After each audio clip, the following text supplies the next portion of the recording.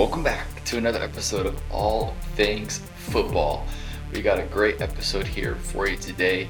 Chase, how we feeling? Feeling good. Made it to the trade deadline, which is officially halfway through the season. So football season's going fast, and as weeks go on, it gets better and better. It's crazy. We're already halfway through the season. Only 8 weeks left of the regular season. I like week 8. Obviously, the trade deadline is good. We're going to get into the trade deadline. Some trades that happen. Not the craziest trade deadline that we've ever seen, but some stuff that was happening. But I love this week 8 because now we have a firm sense pretty much of which teams are which. And so moving forward, we can kind of gauge, better expectations. So got a lot to break down, right? Like we said, we got the trade deadline. We've got the Raiders cleaning house, not making any trades, but they are firing everybody. And we've got some other news there, some things going down in Atlanta. Obviously, recap here week 8 and preview week 9. Got a lot to go over here, so let's go ahead and dive on in. Let's not waste any time. This is All Things Football. Gets a block from Richardson in the backfield. 15, 10, 5, juking right, touchdown. Alrighty, Chase. So we've got the trade deadline. So it came, it went. Some teams made some moves, some didn't. I'm going to go ahead and just give all the trades here real quick that happened. Like I said, not all of them are super impactful.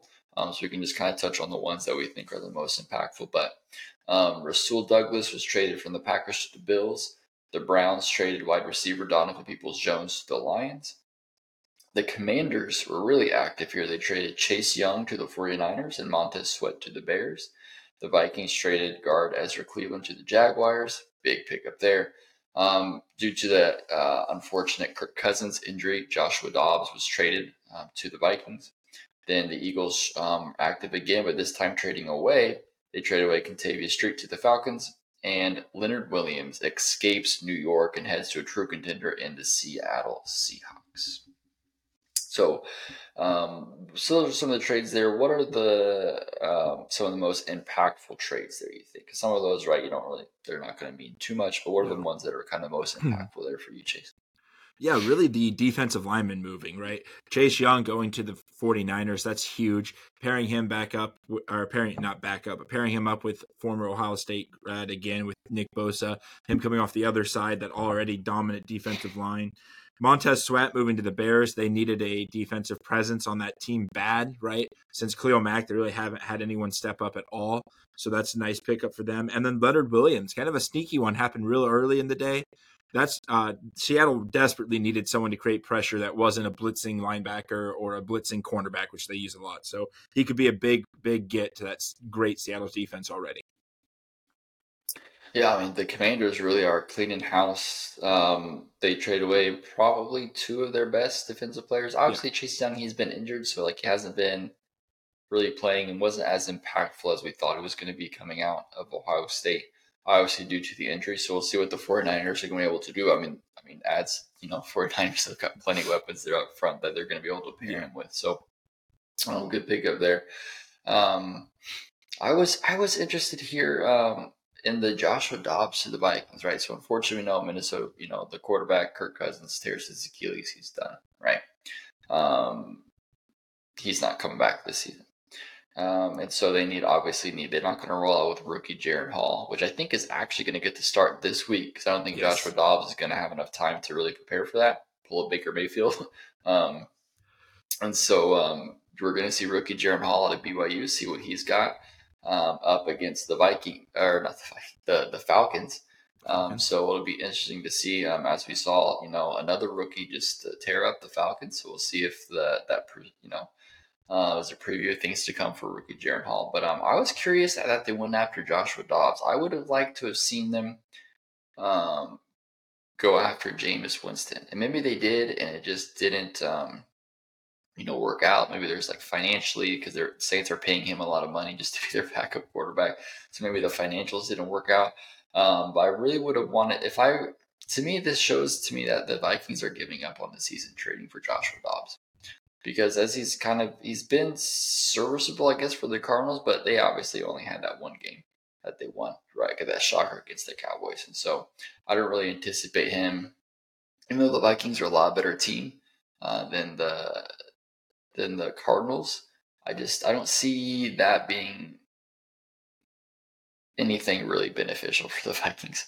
You might as well just roll with Jaron Hall to see what you got, honestly, Yeah. over taking Joshua Dobbs. So I don't really anticipating much from Joshua Dobbs there, but who knows? Maybe with the more elite talent around, right? Justin Jefferson, maybe he comes back, but he's also got, Jordan Addison who's balling, KJ Osborne's good, TJ Hawkinson, right? So he's got a lot better talent than he had in Arizona. So maybe that's going to be the difference. Maybe he can't come in and do well, right? Maybe he'll surprise me, but I just don't think that's too much. And I wish they would have went after Jameis Winston, because you can imagine him throwing to Justin Jefferson and Jordan Addison every single time. Maybe I just want that for my fantasy team because I have Addison. I need kind of that bump. So I'm concerned kind of hear what's going to happen. But anyway, just as yeah, that's the biggest thing that I see here is I wish the Vikings would have went after somebody else instead of Joshua Dobbs. But we'll see what happens. Yeah, and it's very strange, right? You think without Kirk Cousins, if you can't get another guy to come in and run your offense, you do not have a receiving or a running game that you can rely on, right? Alexander Mattson, you traded for Cam Akers there in the season. Both of them have been extremely underwhelming, right? I think Minnesota is like the place you point to if you're Austin Eckler. Like, look at what their running backs are doing. They can't do what I can do. Everywhere else in the league can do it, but not in Minnesota. But so I'm not really sure why you make a trade at all if you can't get a guy that can run your offense really elitely, like Jacoby Brissett was on the trade market, I believe, especially with Washington kind of tearing it down on defense. I'm surprised they didn't go after him over there. So it's just confusing why they bring Joshua Dobbs. Is Dobbs really that much better than what your rookie Jaron Hall, I believe he was a third rounder, is going to give you? Like, just confusing for me. Very strange trade. Then Donovan Peoples-Jones too. He looked really good those 4 years with Baker Mayfield. And then, he kind of got downgraded this year with the addition of Elijah Moore, moving to the Lions, which already has a dynamic wide receiver group with Josh Reynolds, Jamo Williams, and Amon-Ra. So I'm not really sure what his role is going to be, if he's just going to be a special teams guy returning punts and kicks. That way Jamo Williams doesn't have to do it. Not sure, but that's going to be an interesting, maybe keep an eye on him. Maybe he pops up later in the season. Yeah, right, and just maybe get some depth, right? They've had some injuries at the wide receiver position already. I think Amon-Ra Brown has already missed a game due to injury, so just kind of add some depth there at the position going on the long haul, right? Yeah, should the Vikings bring back Dalvin Cook? He's not playing at all on the Jets. That's true. Like he wants to play, right? He went to the Jets because he thought he was going to be able to play for a Super Bowl contender. Whether or not, that happens is up in the air, but he's still not even playing, right? So I don't know if they just realized that, what the Vikings maybe thought, this guy's washed up, but the Vikings can't get any worse at the position. No. Like, I guess obviously they can't do anything now because the trade deadline. Jets would have to release him, but the Jets could very well release him, right? They'd be like, hey, listen, you want to go? Trade deadline's passed, we'll just release you and you can go sign with the team. So I think that would be something to keep the eye on if they do end up releasing him, if the Vikings try to bring him back into the fold and kind of get things going there. Because it took 8 weeks for them to get their first rushing touchdown by a running back. Cam Akers finally got one. So those running backs there have just not been playing well at all. No. At all. So it'll be interesting to see what they do. So something to keep your eye on. I think I could definitely see that happening. See him come back in the fold there. But that's the trade deadline there. Nothing, like I said, nothing too crazy. The most interesting thing kind of we talked about, I do think the Commanders selling their two best defensive players. They're really all in on starting new.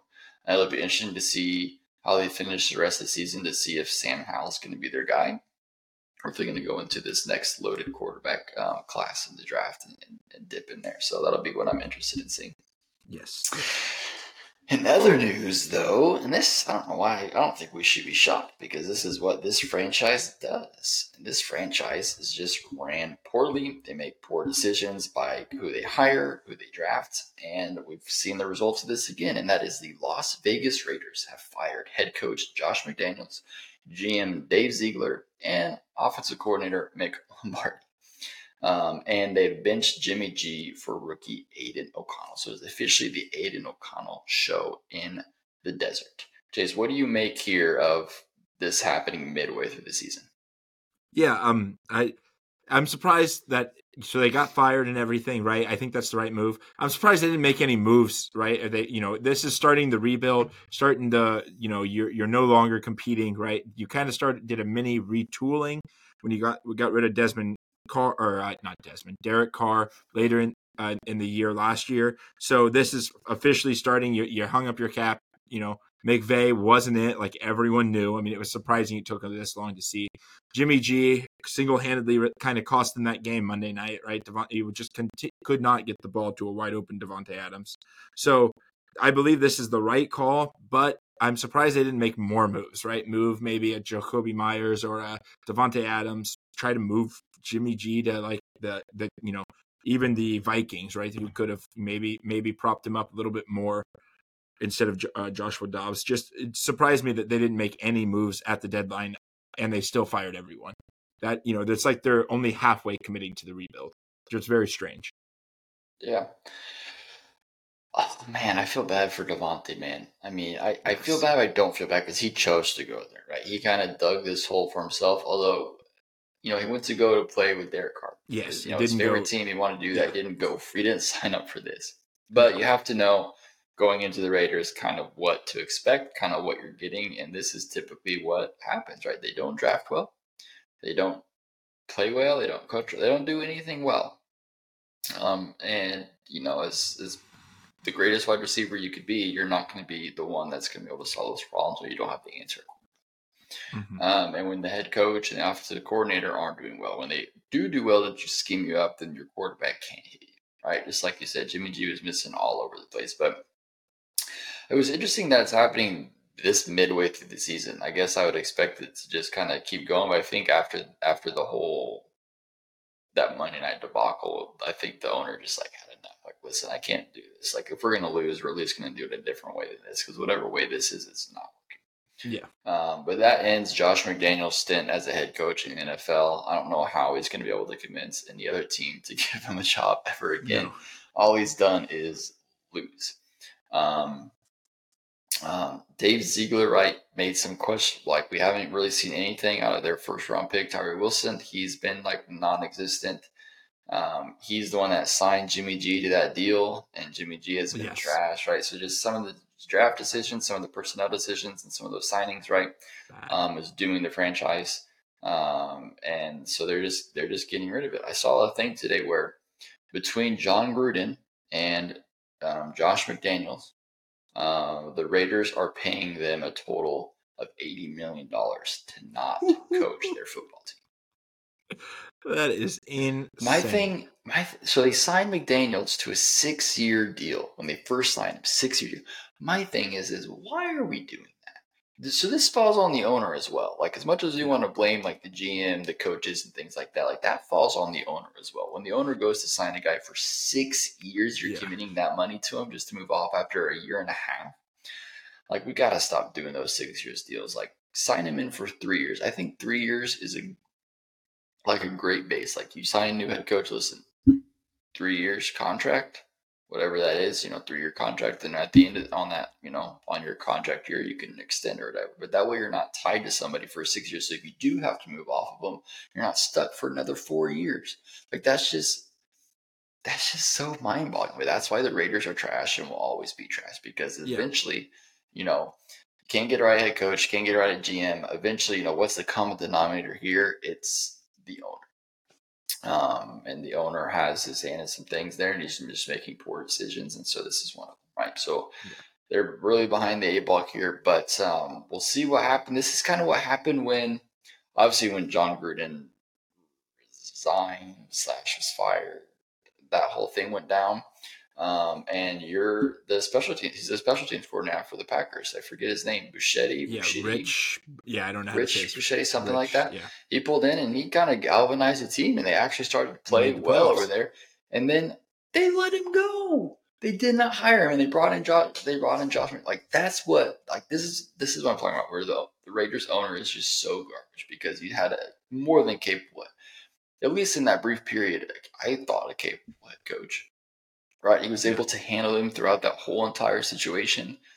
everything is, PR nightmare, all that different stuff that was going on. He was able to navigate through that and have his team win and go to the playoffs.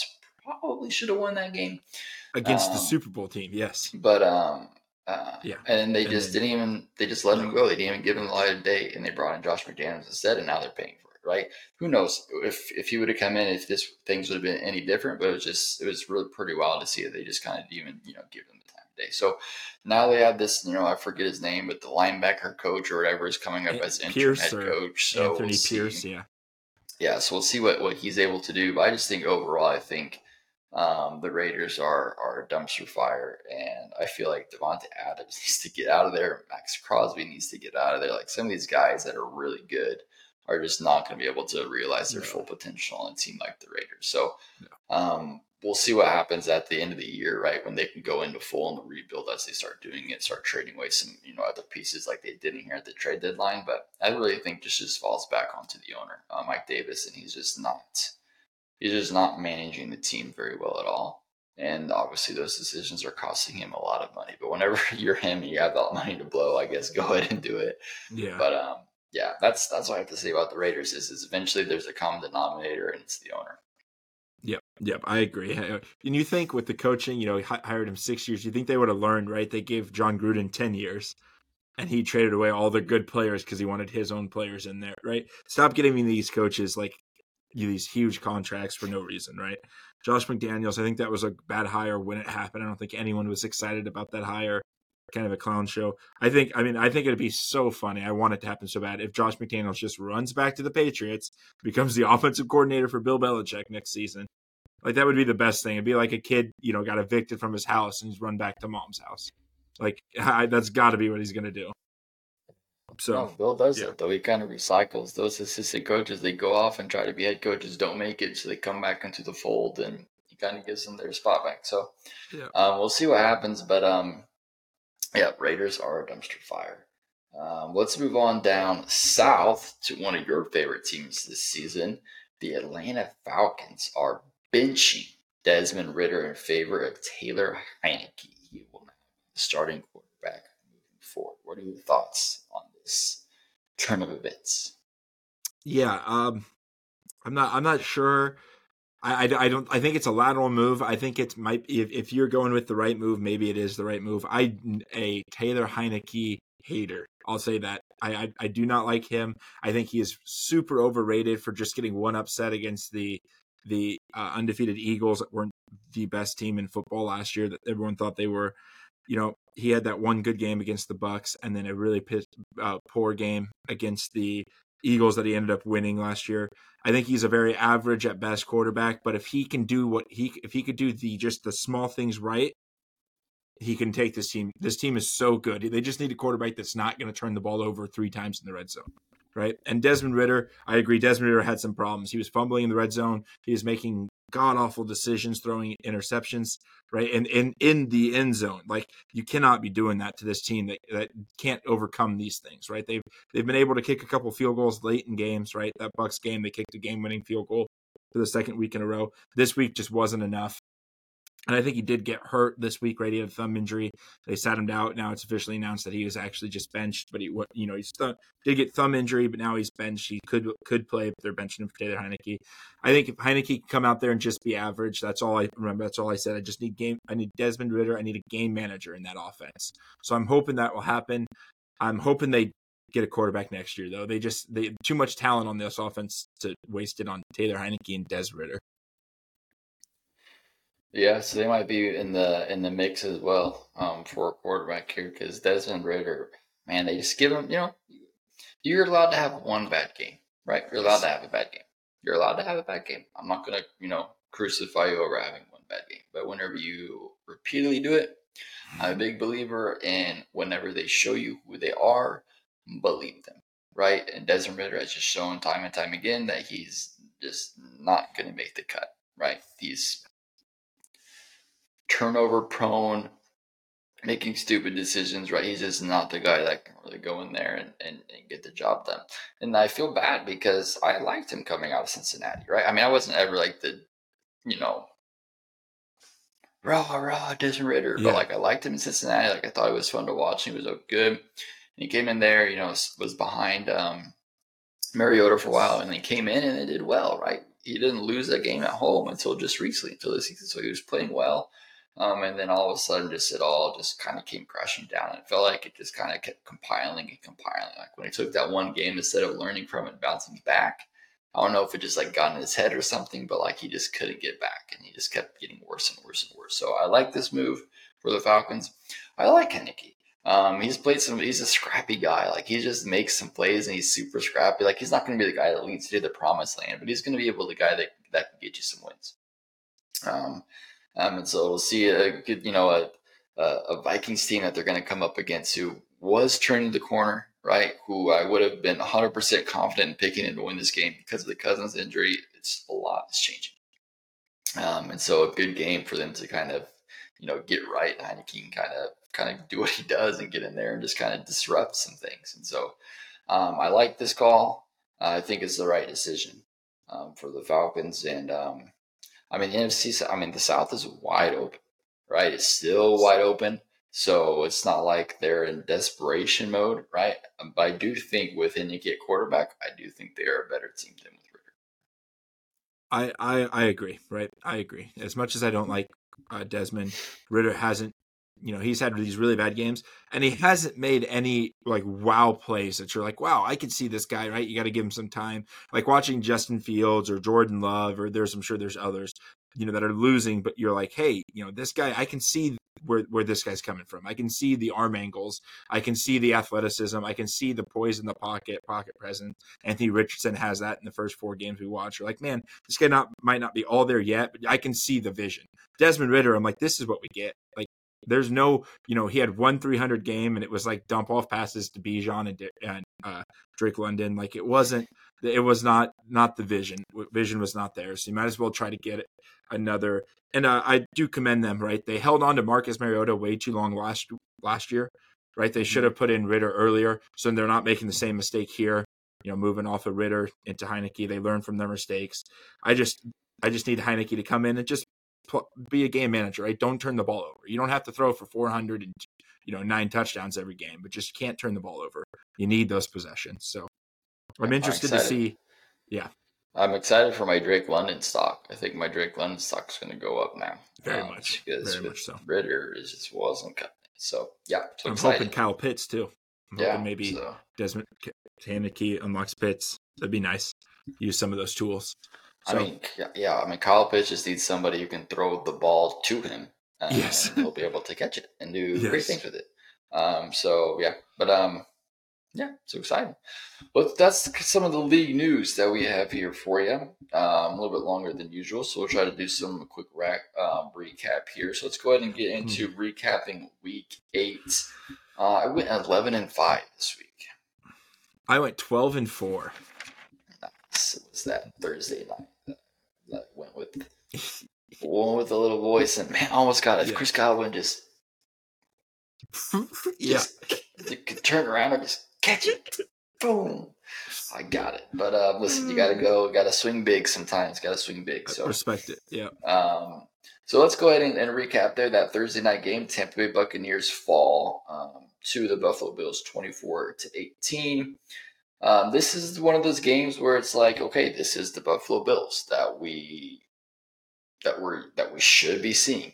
Every single week, this is the Bills team that we should see, right? Josh Allen was amazing. The whole team, for the most part, was amazing. I mean, Kincaid got in on it. Yeah, he got his first touchdown. So, I mean, it was great. Shakir popped off, right? It wasn't like the Stephon Diggs or Gabriel Davis show. It was the Shakir show. So, a lot of things were working there. The Bucs really couldn't get anything going on offense until kind of late there.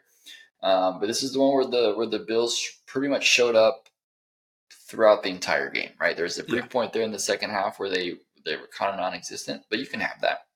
Every other time, they were pretty much there running the show. So, I don't know. That doesn't really instill confidence in me in the Bills moving forward. I think this is a game they obviously should have won,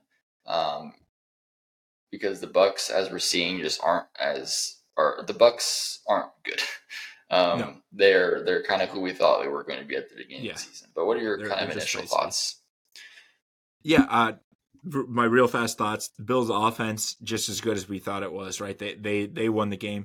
Bills' defense scares me. Right, they are again. They lost Tre'Davious White. They don't know what to do. It's like literally every player now is like just confused out there. I was not impressed with their defense. Maybe Rasul Douglas coming in, he's been a stud for the Packers, one of the shining spots on a very dark team this year. Now he's going over to the Bills. So maybe he comes in and kind of gives them some boost up in the locker room, right? Like Micah Hyde did, and he left Green Bay. So maybe that's nice, but that Bills defense is kind of scary, right? I don't know if they have the defense to compete, right? If to compete with these big dogs, the Dolphins, the Bengals that they play this week, the Chiefs, the Ravens now, the Jags, they're going to have to, well, they already beat the Jags, but if they have to play them again in the playoffs, they'll have to just make a shootout, right? This offense has to show up because this defense is not. So a little scary, right? I still think the Bills are a really good team. Let's go ahead. Let's walk us through there with the Minnesota Vikings and the Green Bay Packers. What happened with that?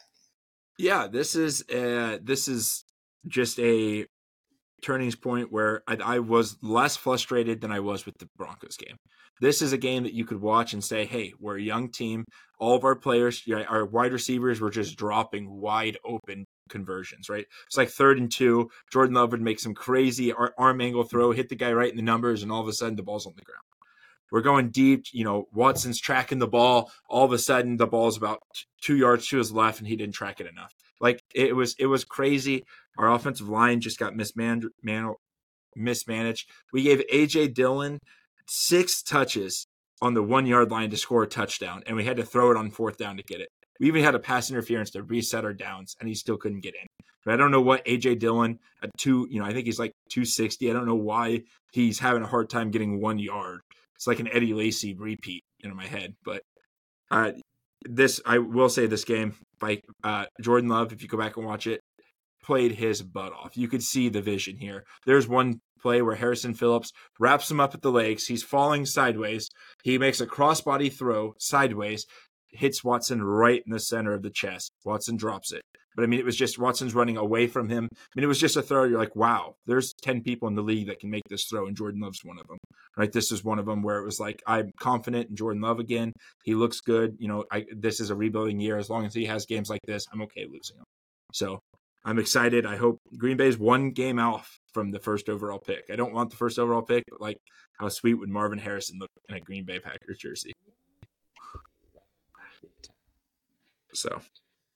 Yeah, no, I think he wrapped it up good. It was one of those things where it's like, you can tell this is just a young team. Like, it wasn't too crazy. Like the Broncos game, I was like, that was frustrating. It was like, we are a terrible team. This game was like, okay, we're a team. So yeah, I agree with what you said there.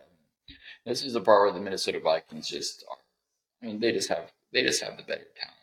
Yeah. And 9 times out of 10, that's gonna win the football. So yeah. The Sunday night game, which was a terrible game to watch, yes. Which I know we're going to touch on that later, so we'll skip that. Okay. And I'll touch on the Monday night game a little bit later. So let's go ahead. Last quick game, I want to recap before we go on to some game balls here real quick. Is going to be the Cleveland and Seattle game. I know that was the big game preview that you had. That was kind of just going back and forth. Just kind of a battle to kind of see which team was going to get the stop. And, Seattle was the one that could do it.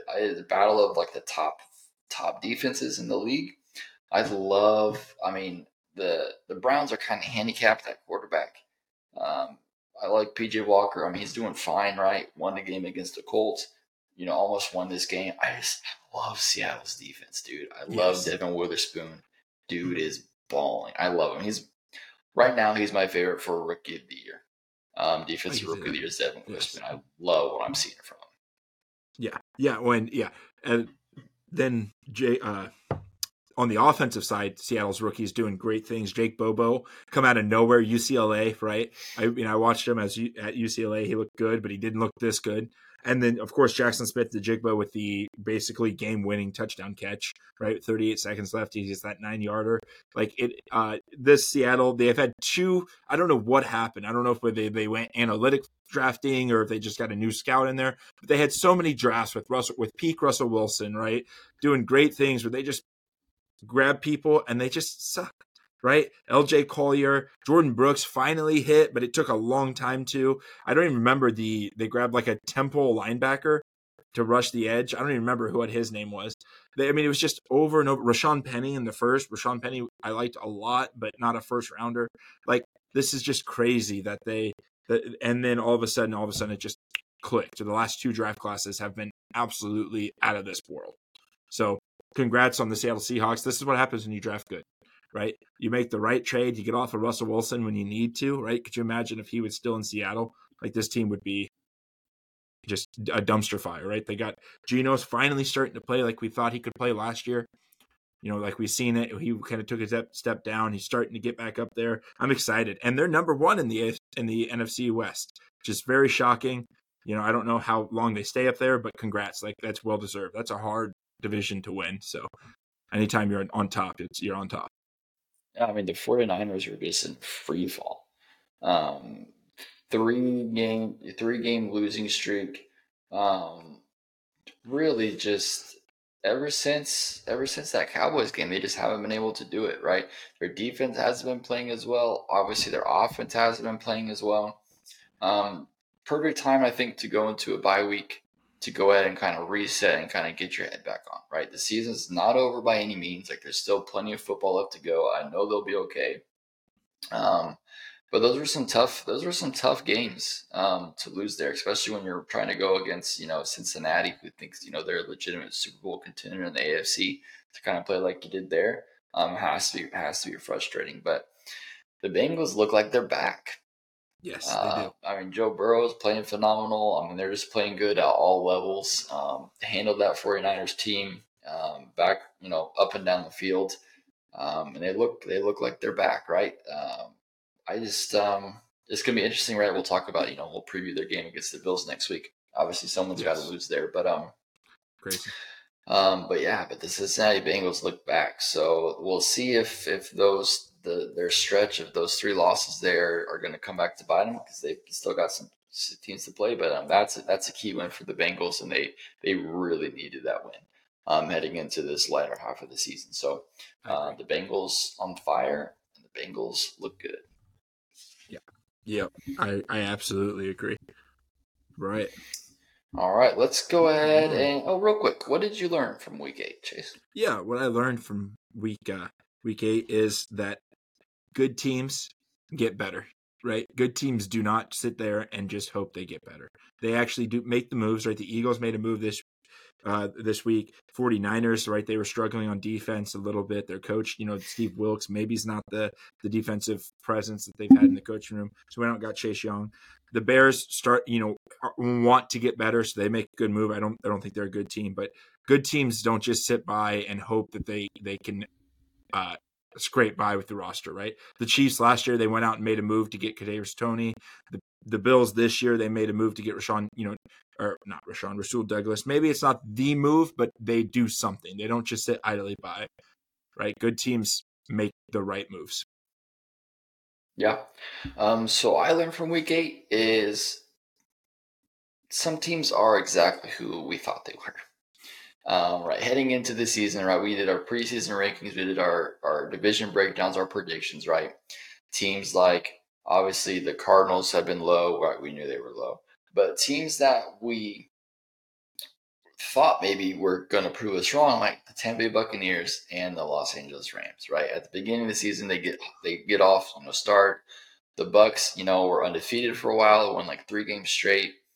The Rams were feisty. They started off with a week 1 win, or the Seahawks, right? So things that we didn't think of, we thought, these teams, maybe they're a little bit better than we thought. They're not going to be at the bottom of the barrel. And then we're Week 8, and here we are again, back at the bottom of the barrel. So everything just kind of evens itself out when you give enough time. So just those teams that we thought that were going to be bad, we indeed were right, and they are bad.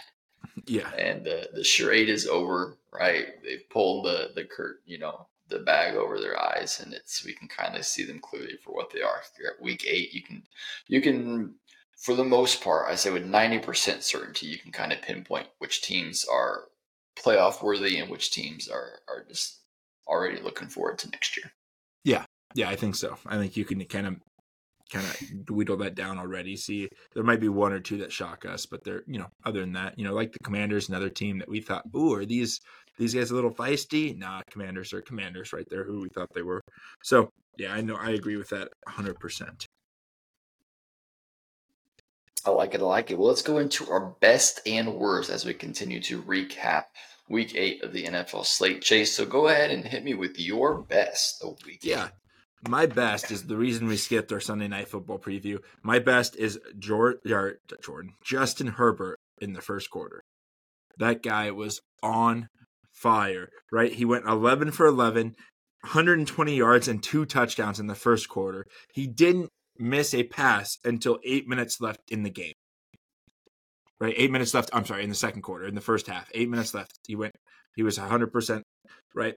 And he just lit it up again. He's playing a very, very sad team, the Chicago Bears, with really nothing to win for, right? They got everything to lose for. They're rebuilding.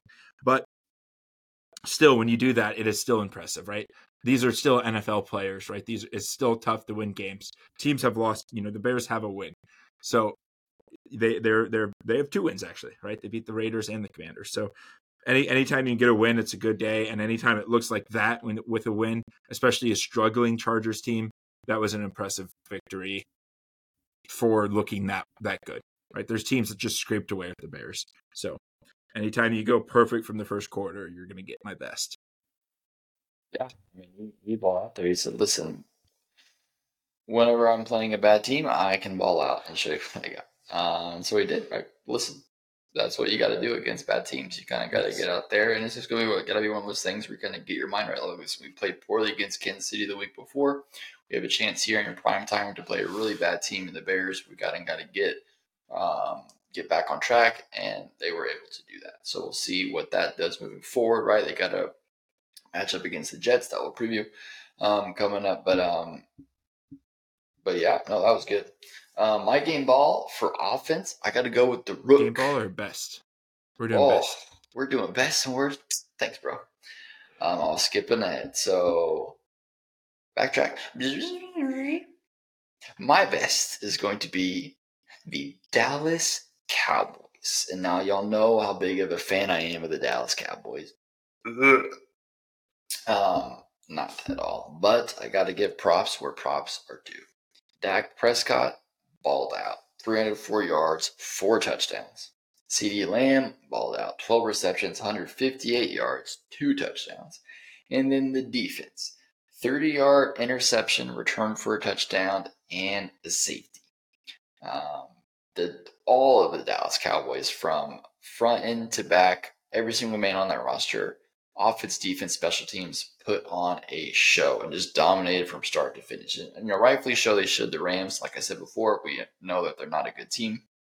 But to kind of put it all together like that, really kind of play at each level, honestly, the best that you could play at each level. Yes. They look good. Like, this is the type of team, like, if they show up like this is the team where I can see when people say, like, oh yes, they are a contender, this is the year, right?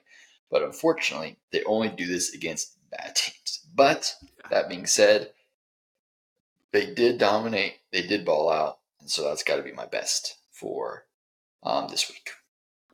Yeah, and they got CeeDee Lamb involved finally, right? I know he's had a couple of games here and there, but you got to get him the ball. He's too good of a wide receiver to be second fiddle to Brandon Cooks or Michael Gallup, right? This guy he's a stud. So I was very impressed. I told the people I was watching with, no one has better games. No one has higher highs and lower lows than Dak Prescott. He's either like the best quarterback you've ever watched, or like, what is this guy doing on a screen? So I enjoy watching him. I still think Dak is a decent, above average, above Kirk Cousins level type quarterback. So that's where I'm going to sit with Dak right now. I don't know what rank that is, but that's where I'm going. Right. The worst. I'll start hit you with my worst, and then I'm gonna put it out there, and then I think you might have a couple of words to add to it. But my worst is the Kansas City Chiefs. This was this was the most shocking game by far this year for me, especially even watching the Packers lose to the Raiders. That was pretty shocking, but this one was wild. We seen this game not 2 weeks ago, right? And it was close, but it was never out of Kansas City's control. They kind of not dominated, they kind of ran this one. This time I never felt like the Chiefs had any hope of winning. It seemed like right away the Chiefs looked defeated. They looked unprepared. It was like, and the sad part is the defense that we've been trotting about, we've been talking about, this has arrived, right? Where did they go?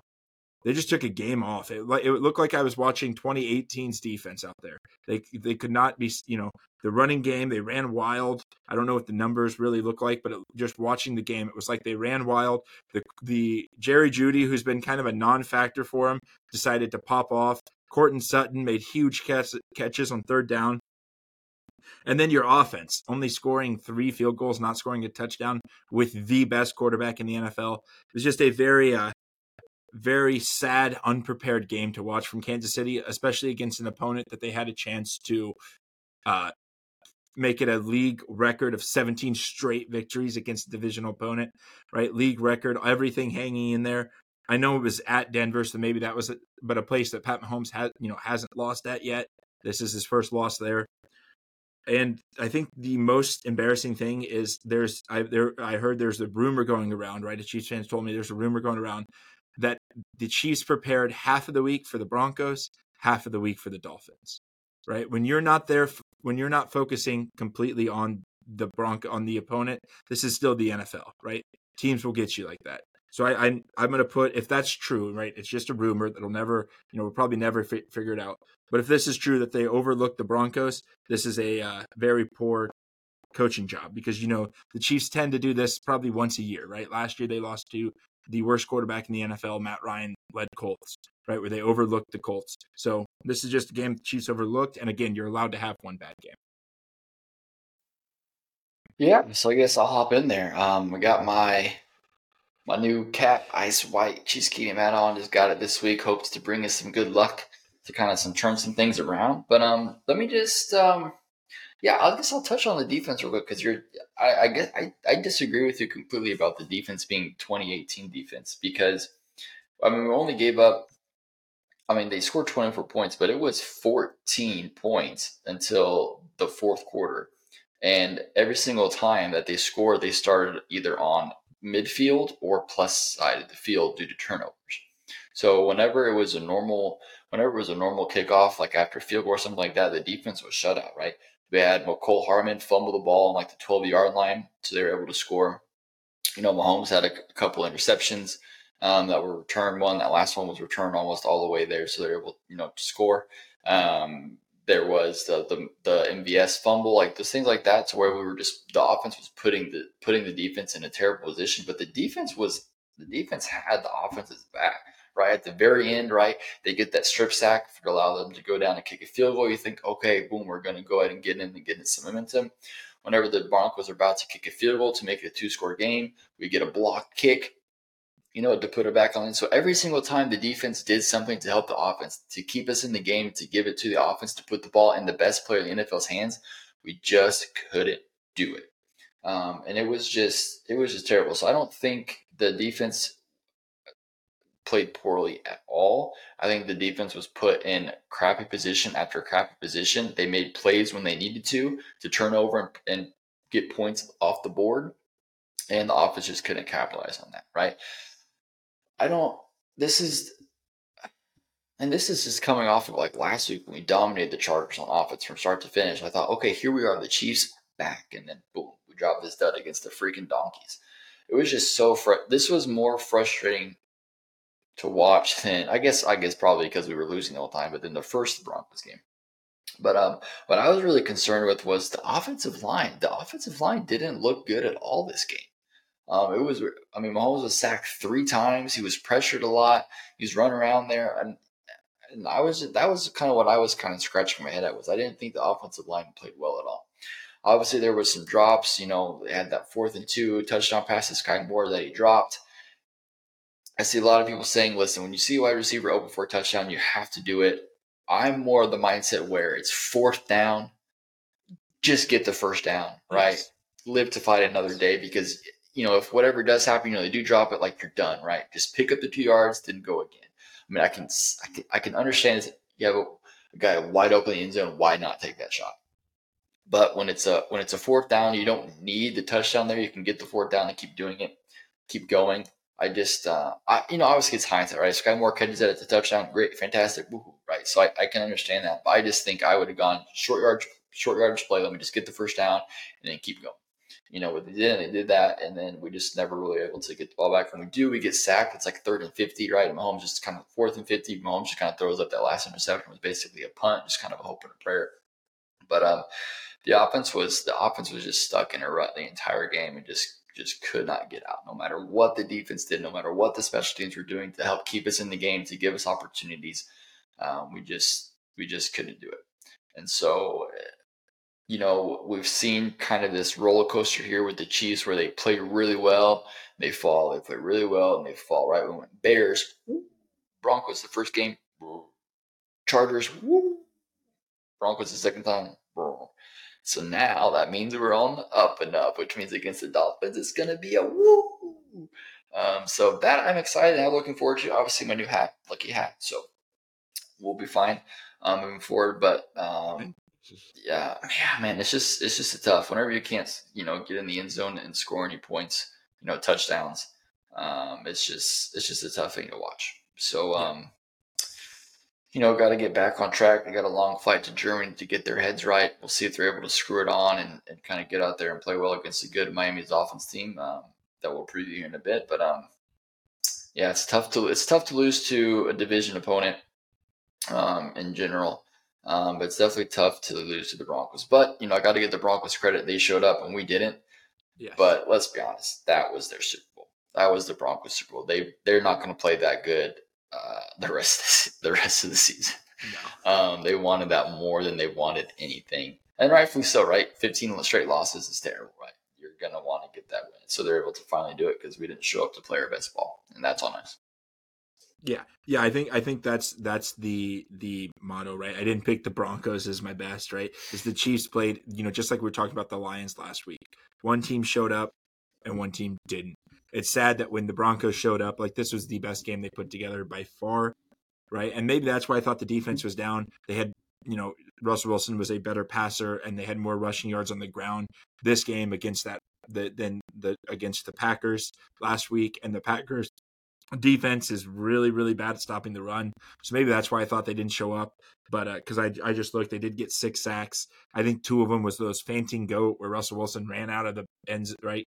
He ran out of the sidelines like 11 yards away from the line of scrimmage, so he didn't get hit.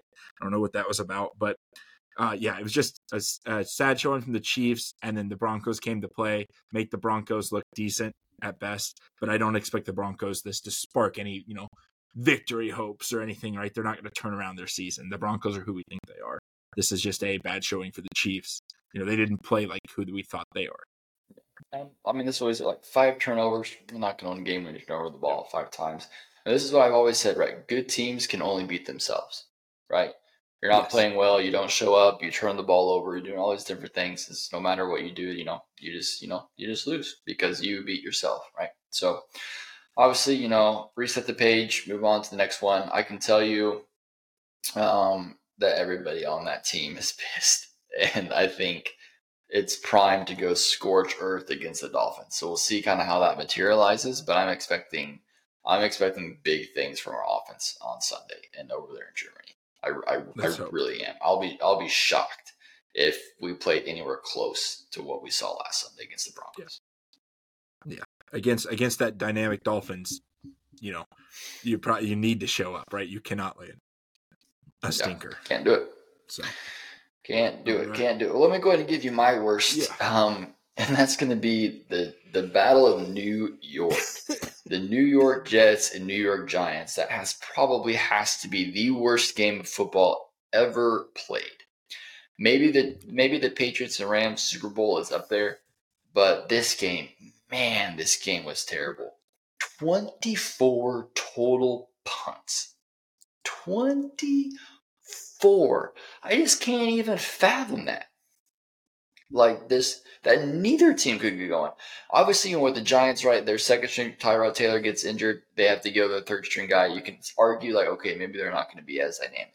But what was wrong with the freaking Jets? They had everybody on offense, and they couldn't put up points, yards against the freaking Giants. Like that is terrible. Has to go into overtime. I was like, man, the worst thing this could do is end in a tie. I would just that would be the worst thing ever. Obviously, the Jets, get the game winning field goal there. But this stat is, so 24 punts is crazy, but this stat is even crazier. Chase, how is this possible? The Giants finished the game with -9 passing yards. -9 passing yards. Their leading receiver was Darren Waller with 1 catch for only 4 yards. Dang. Like if you show me that, I would say you're freaking lying. Like, there's no way that's real, right? They just have to run the ball with Saquon Barkley like 50 times because they just can't pass the ball at all. And finishing it with -9 passing yards, leading receiver only has 4 yards. That's just ridiculous. But worst game of football so far this year. Maybe worst game of football ever. But that's my worst. The Battle of New York was just terrible. That was terrible. Yeah. I've got nothing to say. I've seen that one, and I'm like, I don't even want to. Next. Yeah, that's terrible. That's when you're like, man, I'm glad there's like 20 other games on right now because I'm glad that wasn't prime time. Could you imagine? Oh my gosh. All right. Now it's time to move on to game balls because we were on best and worst earlier.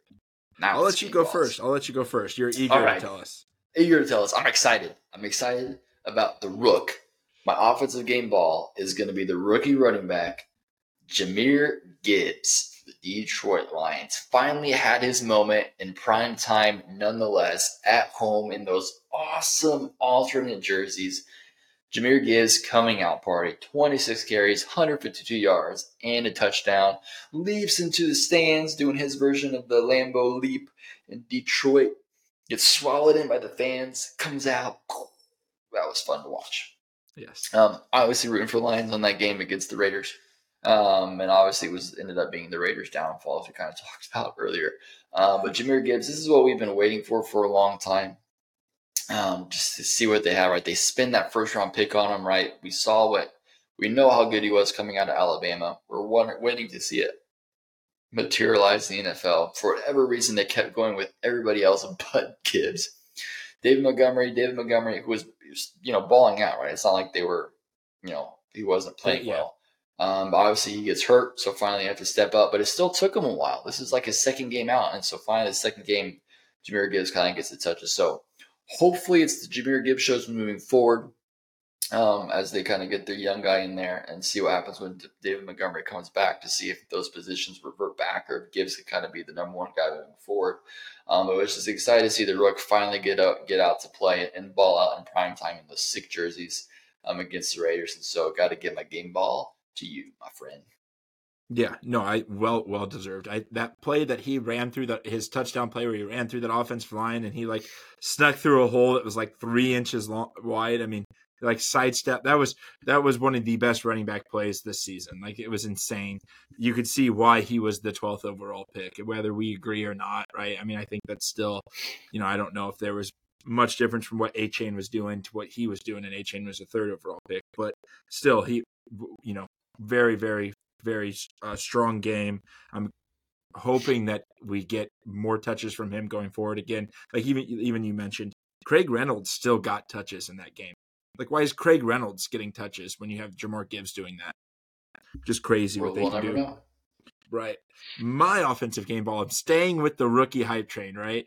And I'm going with a guy who fell out of the first round. Both of us kind of said that he shouldn't have been a first rounder. And it's Will Levis, quarterback for the Titans. Making his season debut against the Falcons, who I'm still pretty high on in those Oiler jerseys that everyone think is slick, right? Went 19 for 26, 238, 4 touchdowns, 0 interceptions. Finally unlocked D-Hop for the first time in like 2 years, right? I mean, the guy balled out. I'm interested to see what he can do in the game that will preview soon, in the next week preview. But like this, maybe this, I don't see how Tannehill gets his job back if Will Levis is going to play like this.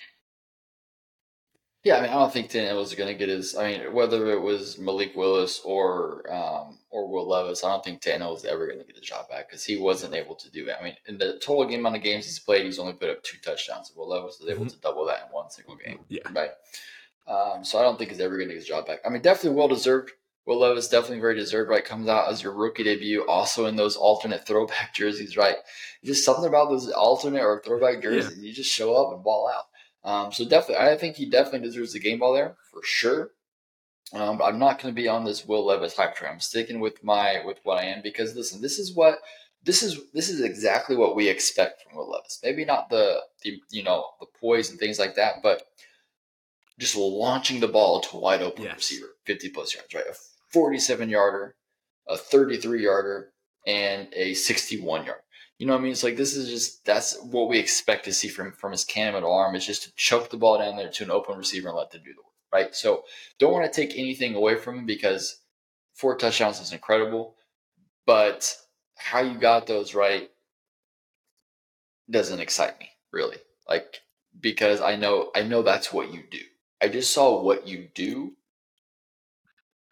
And so, like, I need, if I'm ever going to get on the Will Levis hype train where I think, okay, this is going to be really the guy, he's going to have to show me a lot more different things than what I just know what he can do, right? That's what you do. You chuck the ball down the field 100 yards.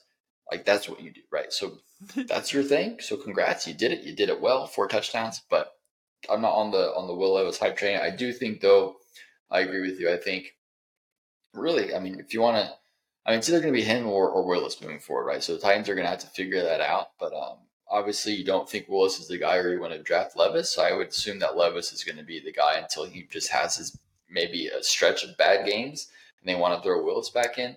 But I think that's a game ball well deserved. Yep. Right. So my defense, my defensive game ball.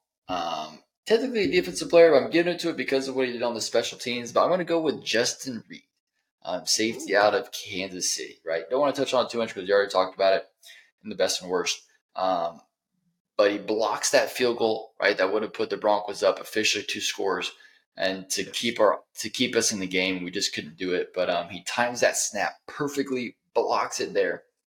And so I just want to give him praise because he's been playing really well all season long. The defense is playing great, keeping us in games. But that a play that should have galvanized and gave us all the momentum, but didn't, and that's not his fault. He did his part.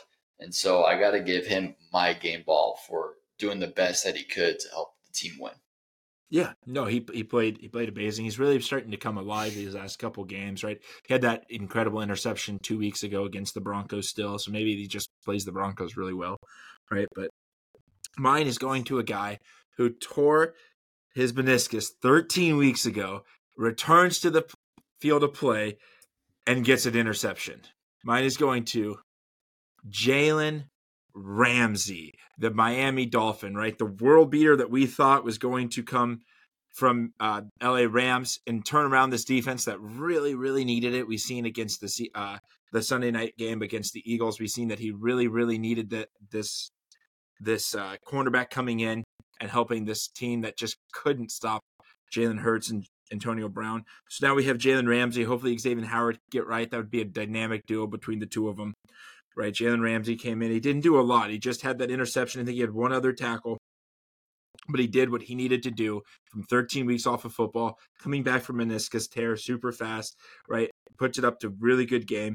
I can't believe how well this is. I was surprised. We talked about it last week. We both didn't expect him to play very well. And of course, here he is, making the most of his game. Let me see his official stats were Jalen Ramsey had 1 tackle and the interception that went 49 yards, right? Mike McDaniel said it himself. He should have pick sixed it, not pick field goaled it, but it's a win. Jalen Ramsey walks away with the victory. So it's crazy to me that he can come back 13 weeks. We both said that he shouldn't have been back, right? We didn't think it was possible that he's going to play again until maybe that we didn't even think it was possible the Chiefs game. Here he is playing here, gives the defense a boost that they desperately need. Yeah, no, I mean, absolutely. I didn't expect to see that from him coming back. I thought he might be kind of a little bit off of his game, a little bit groggy, a little bit, but he just kind of picked up right where, right Yeah. where he left off and just started balling there. So, um, perfect time for him to come back, right? The defense needs to get better for the Dolphins. And so a tough ask coming back there. I think they planned this, right. It's better to come back against a team like the Patriots than come back against a team like the Chiefs. Yes. Right. So I wouldn't have been surprised if they waited, right, because they had the bye week after the Germany game, so give him a little bit extra time before coming back. But I think he felt good to where he was at, that they wanted to get him ready for the Chiefs game, and so this was kind of his practice game, if you will, right, against a Patriots team that obviously they should beat, and so they're able to kind of get up there and kind of get his feet wet, if you will. And he looks. I mean, I couldn't tell he's been out all season. No. Yeah. So you get the game ball for coming back from injury. Hear that, Rodgers? Come back, get a game ball. There you go. Listen, hey, Rodgers is coming back. I wasn't convinced. I'm convinced now that Rodgers is coming back. I don't know how it's going to happen, but it's going to happen. Yes. All right. That was our game balls. Let's go ahead and move to right and wrong. Chase, so let me know where you were right.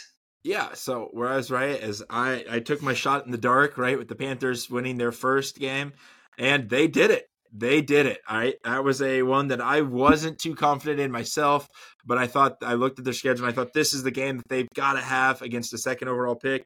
And by golly, they did it. They barely did it, but they did it. And Bryce Young played, I would say, his best football game. He threw for 235 yards, a touchdown, right? He was sacked 6 times, didn't matter. He still got him in field goal range, completed 22 out of 31 passes. I'm going to take the victory lap on that one, right? I said the Panthers would do it. Frank Reich finally let go of play calling duties, kind of sparked that team. So I take their win. It might be their only win, but they got it. They got it. Listen, this is good for football. I like that when I don't like when teams go undefeated or unwinning when teams don't win a game. I like for them to win a game there, especially good for Bryce Young to finally get get his first win under his belt there. And against his lifelong friend, right, C.J. Stroud, the guy that a lot of people are saying that the Panthers should have taken ahead of him. So to kind of quiet that narrative a little bit, go out there and ball out and get the win with my guy Bryce Young. So that's great. I love it. Where I was right, I didn't mean to talk about the Chiefs so much, but I got to come in where I was right here and say, unfortunately, part where I was right. So back when the schedule release came out, if you'll remember, we predicted each team's first loss. So now, while I wasn't 100% correct with the Chiefs, obviously they lost their first game. My prediction was this last game, week 8, against the Denver Broncos. I predicted that they were going to lose that game. So while I wasn't 100% right, I was kind of right in the fact that they would lose this game. And it was exactly kind of what I thought would happen, right? 3 division games back to back to back. Broncos, Chargers, Broncos again. It's a tough slate there. Division opponents are always play you tough regardless of what their record is, right? What the record is, always play you tough. And so I thought that was just kind of set up for the Chiefs to kind of stumble and fall there. So, so I was still shocked that it happened, but I guess I'm still going to give myself credit because I kind of predicted it happened. So unfortunately, I was right. Yes. You'll take that, right? I mean, that's one that you don't want to be right on, but you're right. All right, where we were wrong, and we've already touched on it a little bit, so I don't want to go into much detail, but the 49ers bangers. I locked the 49ers. I thought this was their get-right game. I thought they were going to be back. I think that team's got some real problems. I'm not sure what they are, but man, three losses in a row, right? They've got some reflection, look in the mirror. They got a bye week, perfect time to do it. And the Bengals, right? Week 4, week 5, I was talking, I don't think these Bengals make the playoffs. I don't know how they can turn this around. They look bad. Burrow was hurt, and I think he was hurt. I don't think he was as hurt as bad as the media made us think. I think they kind of tricked us into thinking he was going to be done for the season, right? That was floating around there. I think that was more of just an excuse for Burrow playing bad, that he got injured, right, week 3. But the Bengals appear to be back, right? They are the team that we've known them for the last 3 games or last 3 years, right? And they were even so confident that they were back that they were willing to move T. Higgins, right? They didn't. That was the rumor going around today. They were taking field trades for yesterday. Sorry, they were taking fields for T. Higgins. They ended up keeping him, right? Jamar's popping off. Joe Mixon is coming back alive for like this 9th season in a row where he just looks dead. You think, oh, this guy, roll him around, and then all of a sudden he's back. So this Bengals team looks good. Their defense, which we've talked about past previously, right, against that Monday night against the Rams, they kind of came alive. And since then, they've really been up to their stuff. Even the games that they've lost since then, they've really been up to their stuff. So I'm excited to see where this Bengals team goes in the future. But that's where I was wrong. I was not high on the Bengals, high on the 49ers, and maybe they peaked a little too early and didn't peak early enough for the Bengals. Yeah. Yeah, I mean, the Bengals seem to be back. And 49ers, they've dropped 2 games that they really shouldn't have. Right? No excuse to lose to the Browns. No excuse to lose to the Vikings. Definitely need to right the ship there for sure moving forward. Where I was wrong, I thought the Steelers could steal one from the Jags. As much as the Jags have been winning, I don't think they've been playing good football. They've been playing well enough to win, but nothing crazy where I've been thinking like, oh my gosh, these are a legit Super Bowl team. And so I thought maybe going in there against the Steelers, in Steelers, against a really solid defense, I thought maybe the Steelers could steal one. And the Jaguars tried to give it away. They tried to give it away multiple times. I mean, they were just a turnover machine. But the Steelers offense just couldn't get it done. Shocker. They couldn't get it done. Pickett gets hurt. Trubisky comes in, who's also a turnover machine, and just doesn't get it done either. So obviously, they weren't able to get it done. The game was close just because the Jaguars kept turning the ball over. If they wouldn't have, if Lawrence, plays better, they don't turn the ball over that much. This game could have been 50-10 because those turnovers. They were just didn't have enough time to put up more points because they kept turning the ball over. So, but disappointing showing there in Pittsburgh there for the Steelers, but that's where I was wrong. I thought maybe the Steelers could have come in and snuck in and stole this game from the Jags, and obviously they couldn't, no matter how much the Jags gave them the opportunities to do so.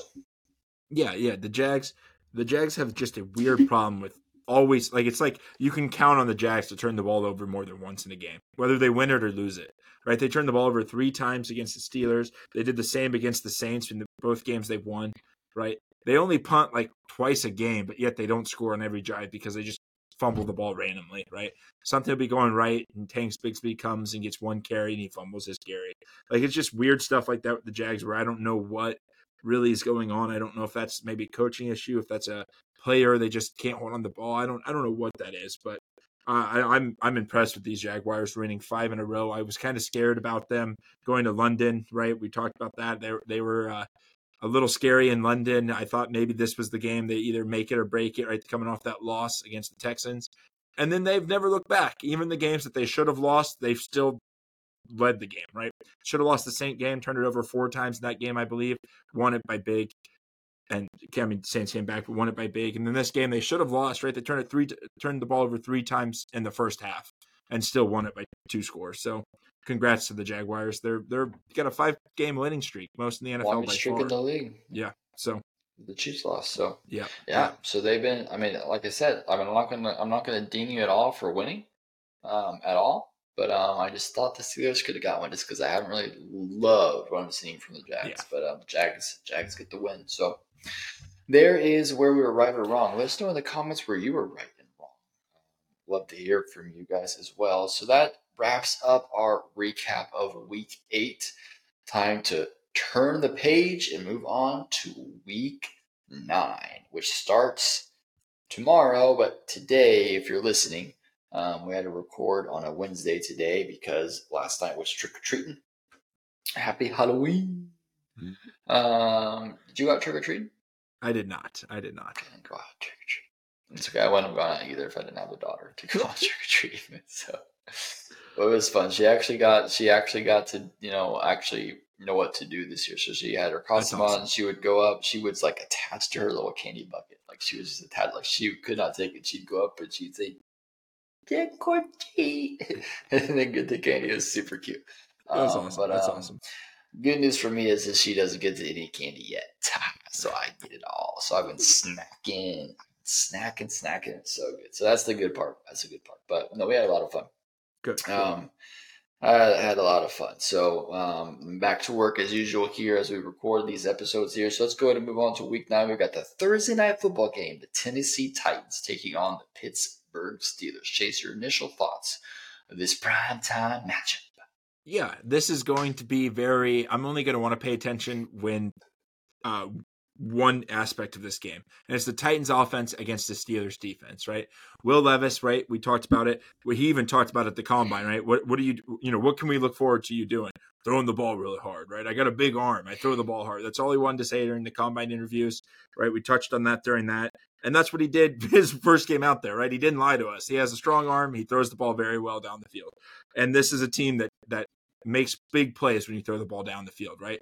One is they won't let you with Alex Highsmith and why did I forget their good player's name? TJ Watt coming off the edge there. Within Porter, Minka Fitzpatrick, Pat Pete's kind of playing pretty good for them, right? So it's going to be interesting to see which one of those win out.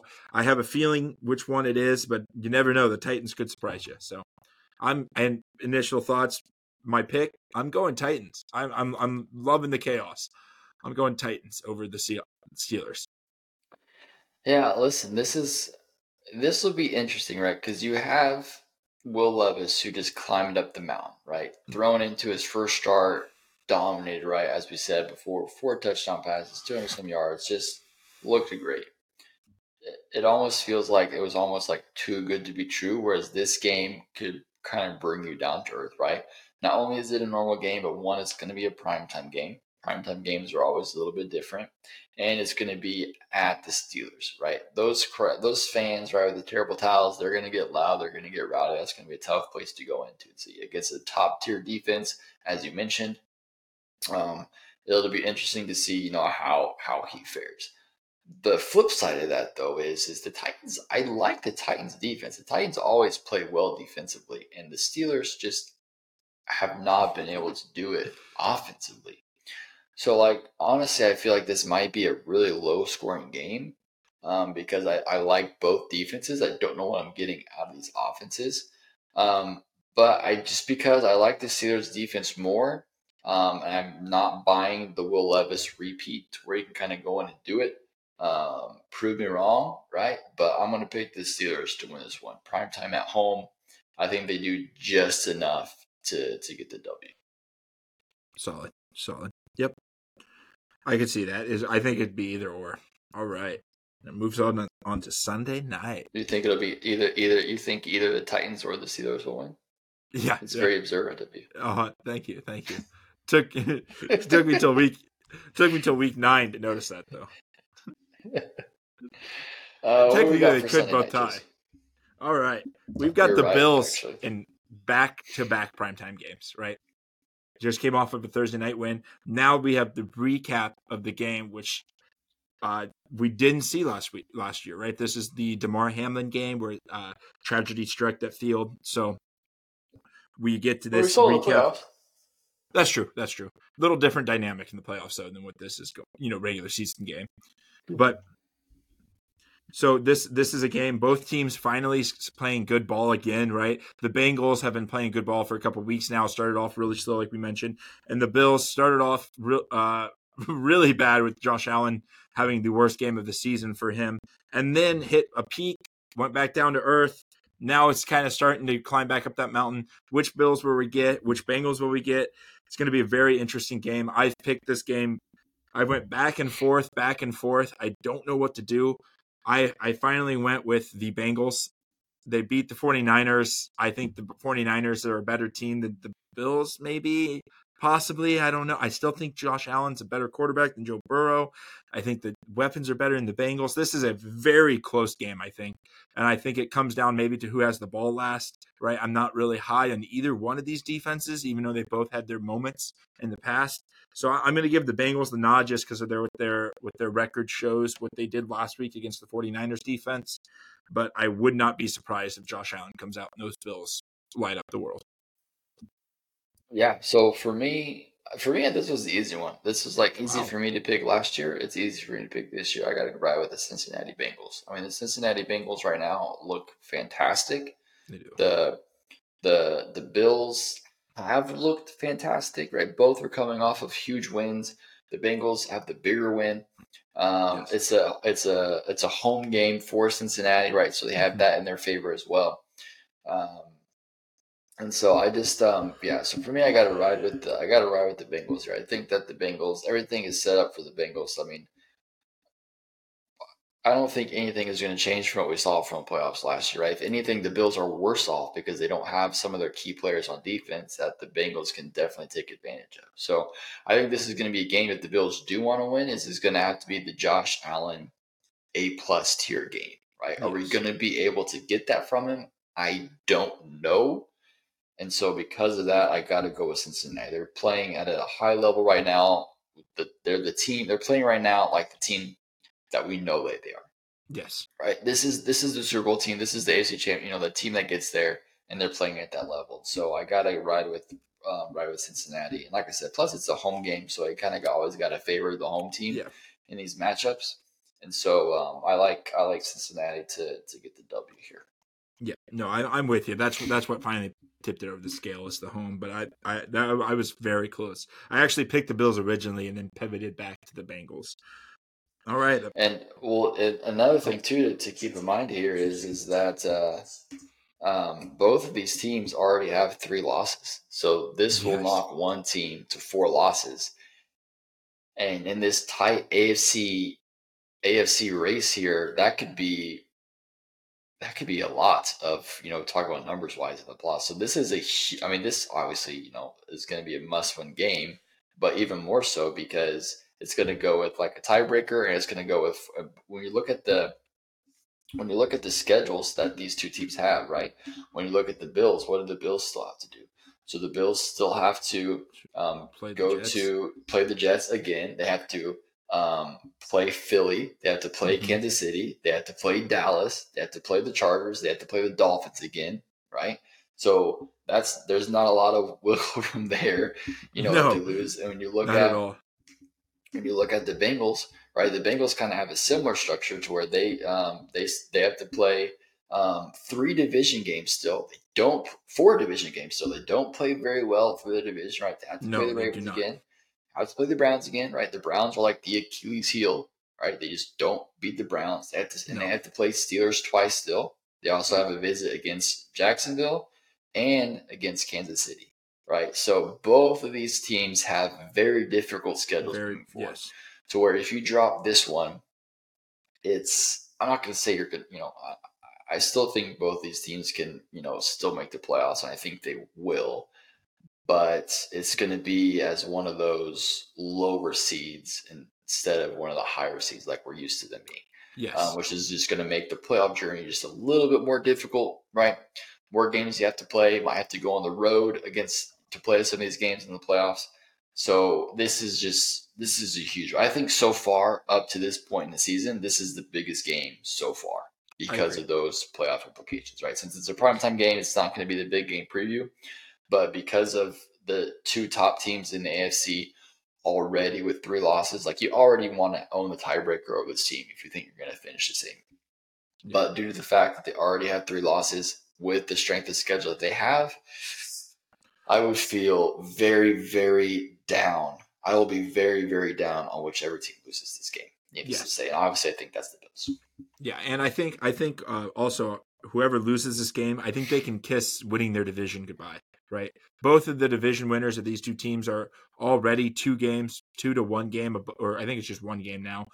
The Dolphins are right. Dolphins have 2 losses. Dolphins have 2 losses. Yeah. So 1 game above them. Right. The Ravens and the Bills are 1 game above the Bengals. They're third in their division right now. The Bills are sitting 1 game back from their division with the Dolphins. They do have a game over them, but the Dolphins look really, really good. Like they can continue to win. The Bills already have a divisional loss against the Jets. So this is going to be the loser of this game is going to struggle getting to win their division, let alone the playoffs. Yep. Right. Brings us to Monday night. Talk about division losers. We have got the Chargers versus the Jets, right? So a team that we both mentioned in our best and worst for very different reasons, right? We got the Chargers coming off that huge victory against a very, very sad Bears defense, and the Jets coming off of that very sad victory against the New York Giants. The weird part is when you look back at that, right? I didn't watch the game. Obviously, I kept notes of it, but I'm like, this game is boring. I'm not watching this, right? Kept notes of it. You look back at the box score of the Jets. They look like they did everything right, but score the football. They had almost 200 yards rushing. Zach Wilson did not throw an interception. So, like, they look like they should be there, and they're not.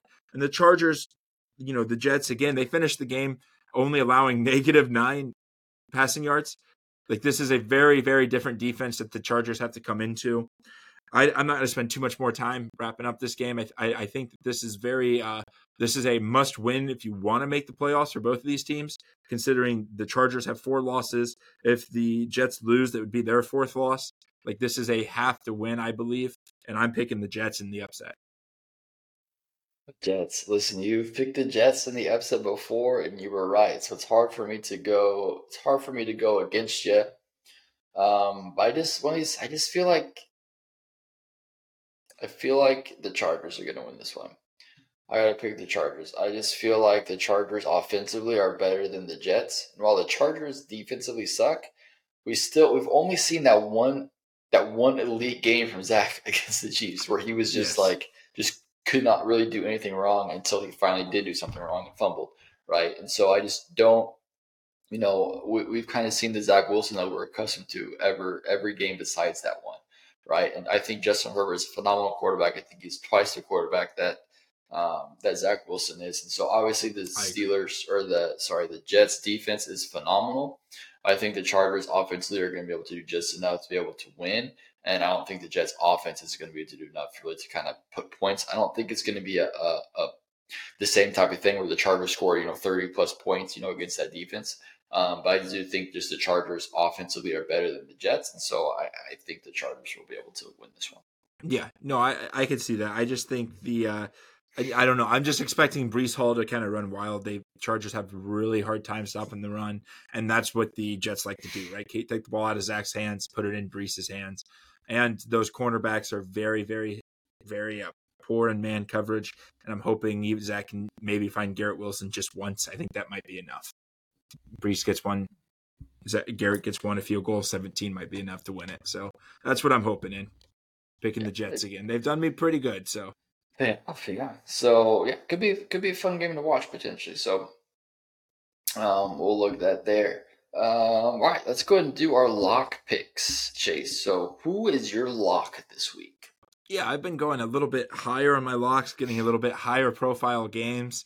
I'm going to curve it back down. Still going a game that I don't think is a blowout anything, but a game that doesn't have a lot of pressure on it. Going Bucks over Texans, right? As much as we know what the Bucks are, I still think they're better than the Texans. Baker's still playing all right ball. He's still playing good. Mike Williams is still tearing the league up. He's going to get his 1,000 yards. He's going to get probably 10 touchdowns on the year. And the Texans, as much as they started out pretty well, they have not shown that they can continue playing at that level. They've kind of come back to earth. So I'm going Bucks over Texans. I like that pick.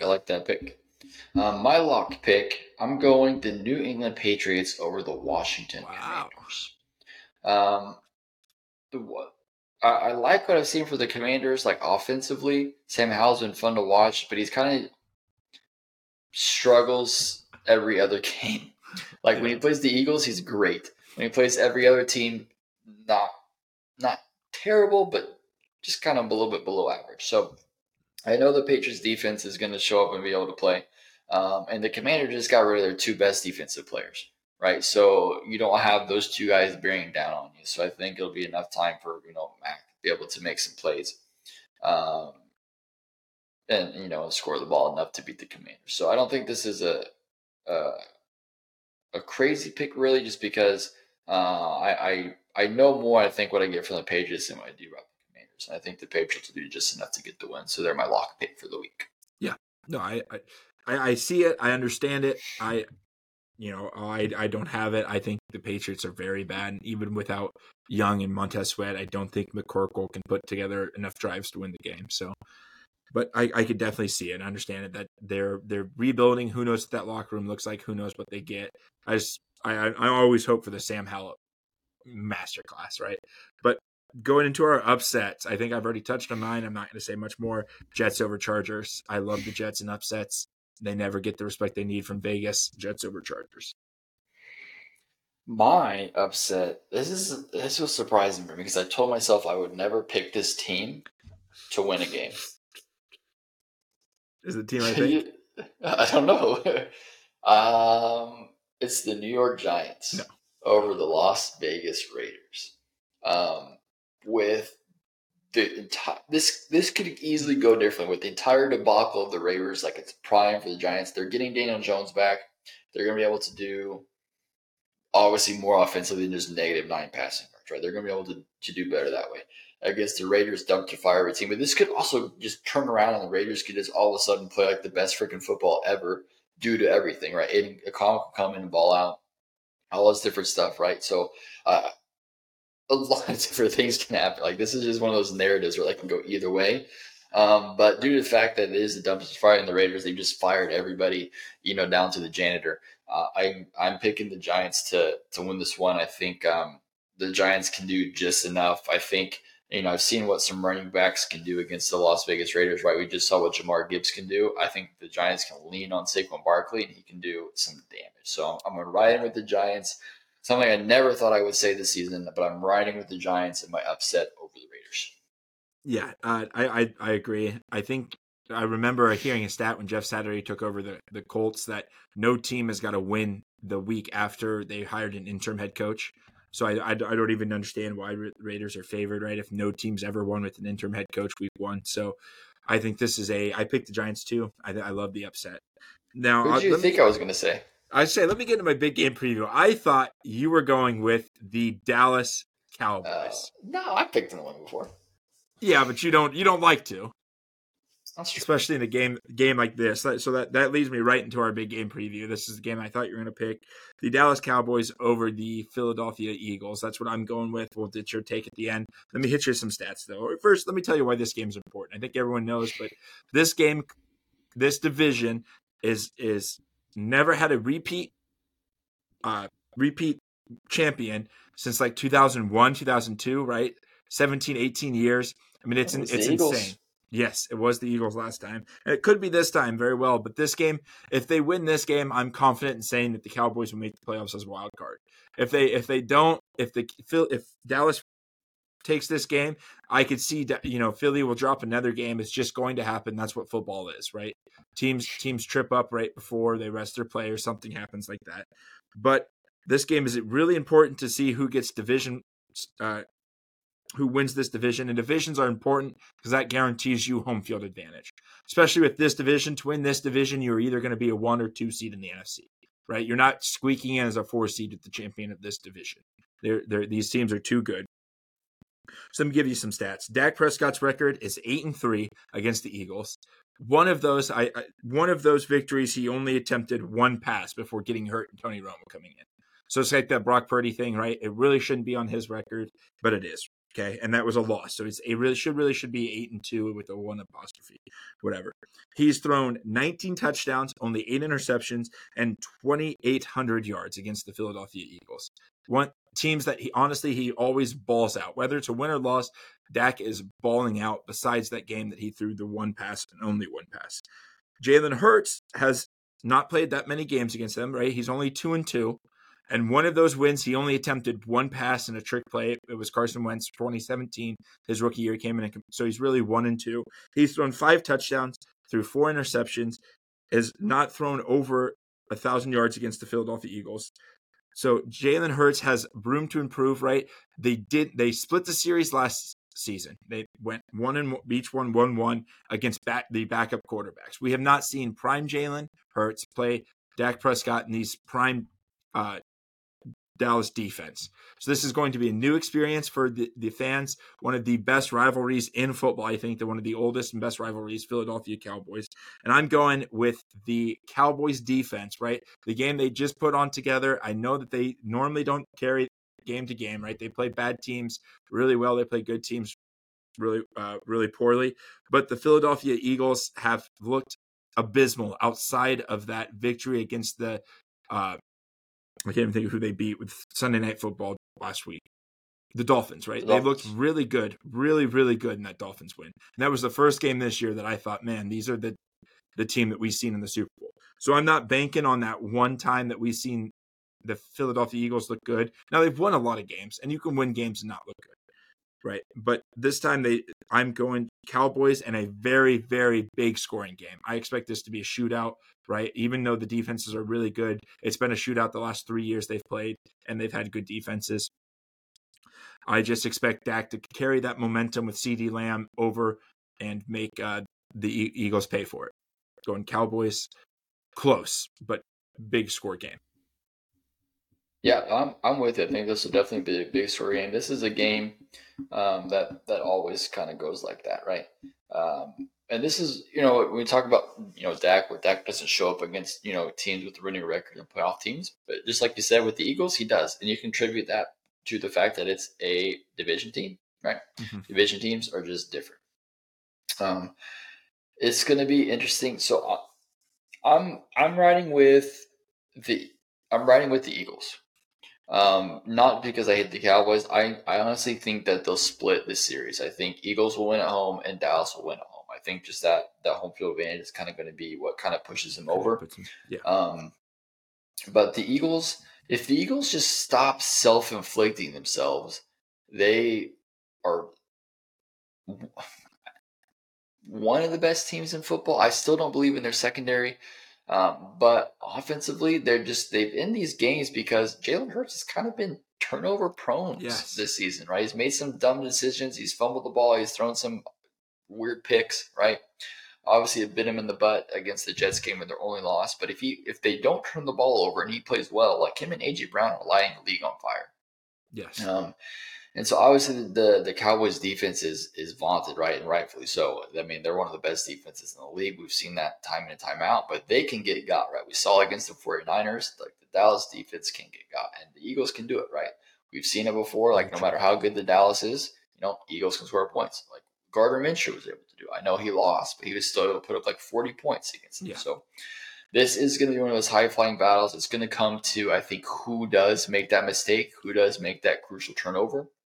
And so, just as of right now, honestly, like I said, just because it's in Philly, I gotta go with Philly, right? If this was in Dallas, I would pick Dallas. I just think at this point, I think these two teams are honestly pretty even, really. And so, what sways me is just going to be the home team. So that's why I got to ride with Philly. No, I understand that completely. Right? Yep, I agree.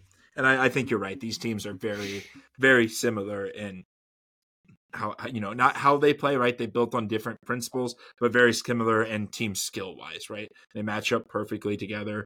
And, let's see, Cowboys spent their first pick, Mozzie Smith, to stop the Eagles in that rushing right up the middle game, right? That they want to stop that. Let's see how they can do it. So big game for them, big game for the Eagles. Can't wait.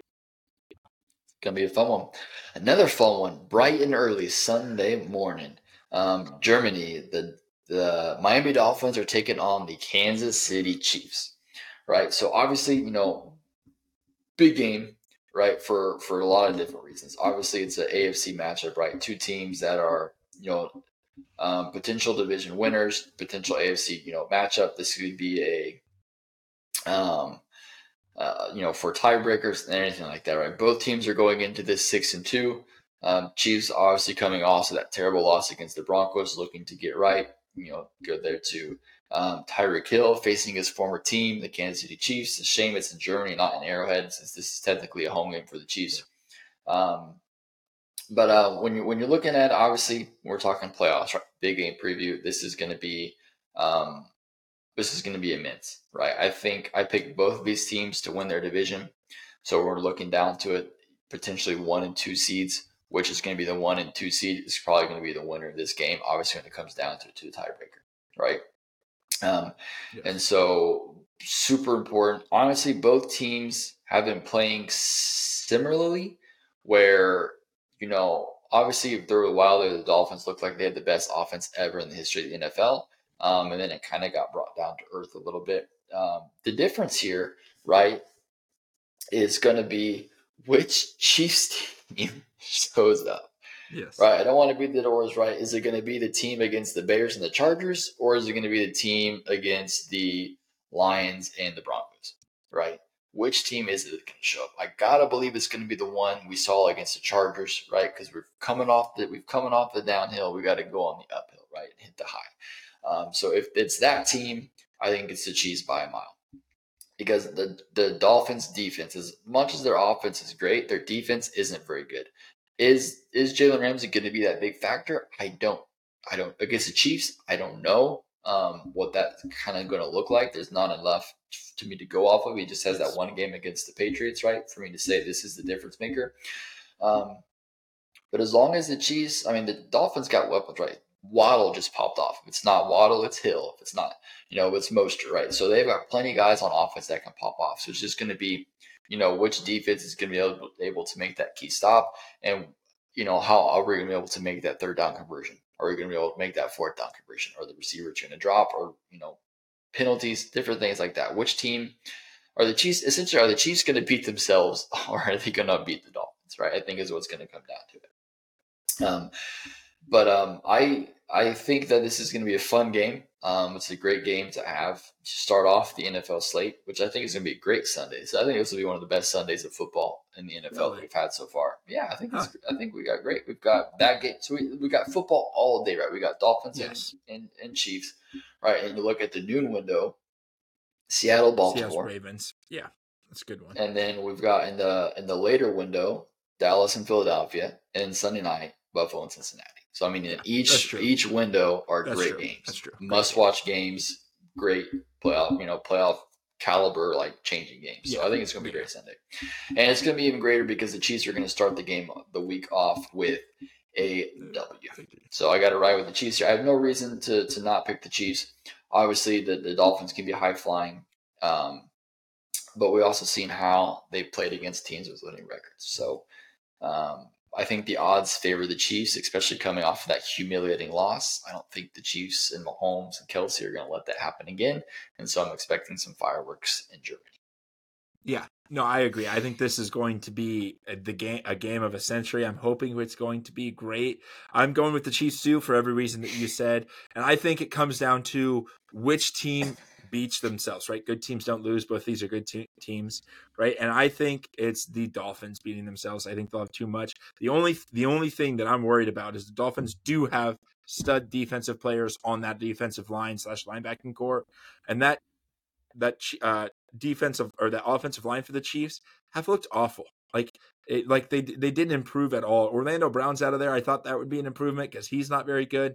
Turns out it's not. Jawan Taylor forgot how to play when he moved up north from Jacksonville. So Donovan Smith does more penalties than blocking. I just don't understand, right? Your stud inside linemen, they haven't been awful by any means, but they haven't lived up to what they've shown in the past. So just a little worried that, Jalen Phillips, Christian Wilkins and company could get in there. But other than that, right, if Mahomes get the ball out of his hand, I think he'll have open receivers down the field. We'll see what Jalen Ramsey does. I think this potentially could be a game of the week in a week that has two, other heavy hitters with the Bills and the Cowboys both playing good opponents. So excited for this week. Yes. I understand what you're saying. I thought you meant like this was the week to beat all weeks. I think there's a lot of teams playing a lot of crappy teams, a lot of crappy games. When you look at it that way, there's a highlight game in every window. So yeah, there's that. So you don't have to be stuck watching a crappy game. You can get one of the high ones. So let me ask you this real quick. So between the Dolphins and the Chiefs, which team needs this win the most? Dolphins. They have a harder division than what the Chiefs do, right? The Chiefs could take this win and still hit the 2 seed and be fine. Dolphins, they lose this one. They already lost to the Bills. They have to play the Jets again. They have to play the Bills again. They have to play the Patriots, which Bill Belichick is great at stopping his division opponents. So I think right? they're done playing the Patriots. I think they already beat them Really? twice. They beat them twice? Am I not thinking of the second one? Second one was just last week. Yeah, that's why I didn't think of it. Okay, so at least there's that. But they still have to play the Bills. They have to play the Jets again. They've got the Ravens coming up. There's another. Who else do they have to play? That's a tier team. To play Eagles, or they have to play the Cowboys. One of those two, right? Well, they did play the Eagles. They play. So they. Yeah, that's right. Why can I not? So they got the Cowboys Kansas City, Jets.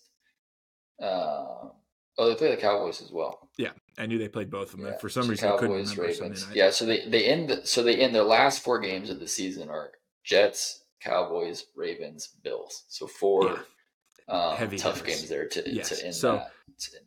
So this is not a must-win game, I don't think by any means, but they definitely need it more than the Chiefs do, who can kind of, they've got a hard stretch too. Don't get me wrong, right? They have to play the Bengals still, they have to play the Bills still, but this is not, they're not risking slipping in their division if they lose this game. Yeah, I mean the Chiefs pretty much all have but the division wrapped up. I don't think there's any really scare, barring an injury, right, that the Chiefs aren't going to be able to win the division, right? So I agree with you. Miami needs this one, obviously, to make sure they win the division, which is what they need, right, to do. And I just think the narrative around the Dolphins is they haven't beat a team with a winning record yet. They're 6-2.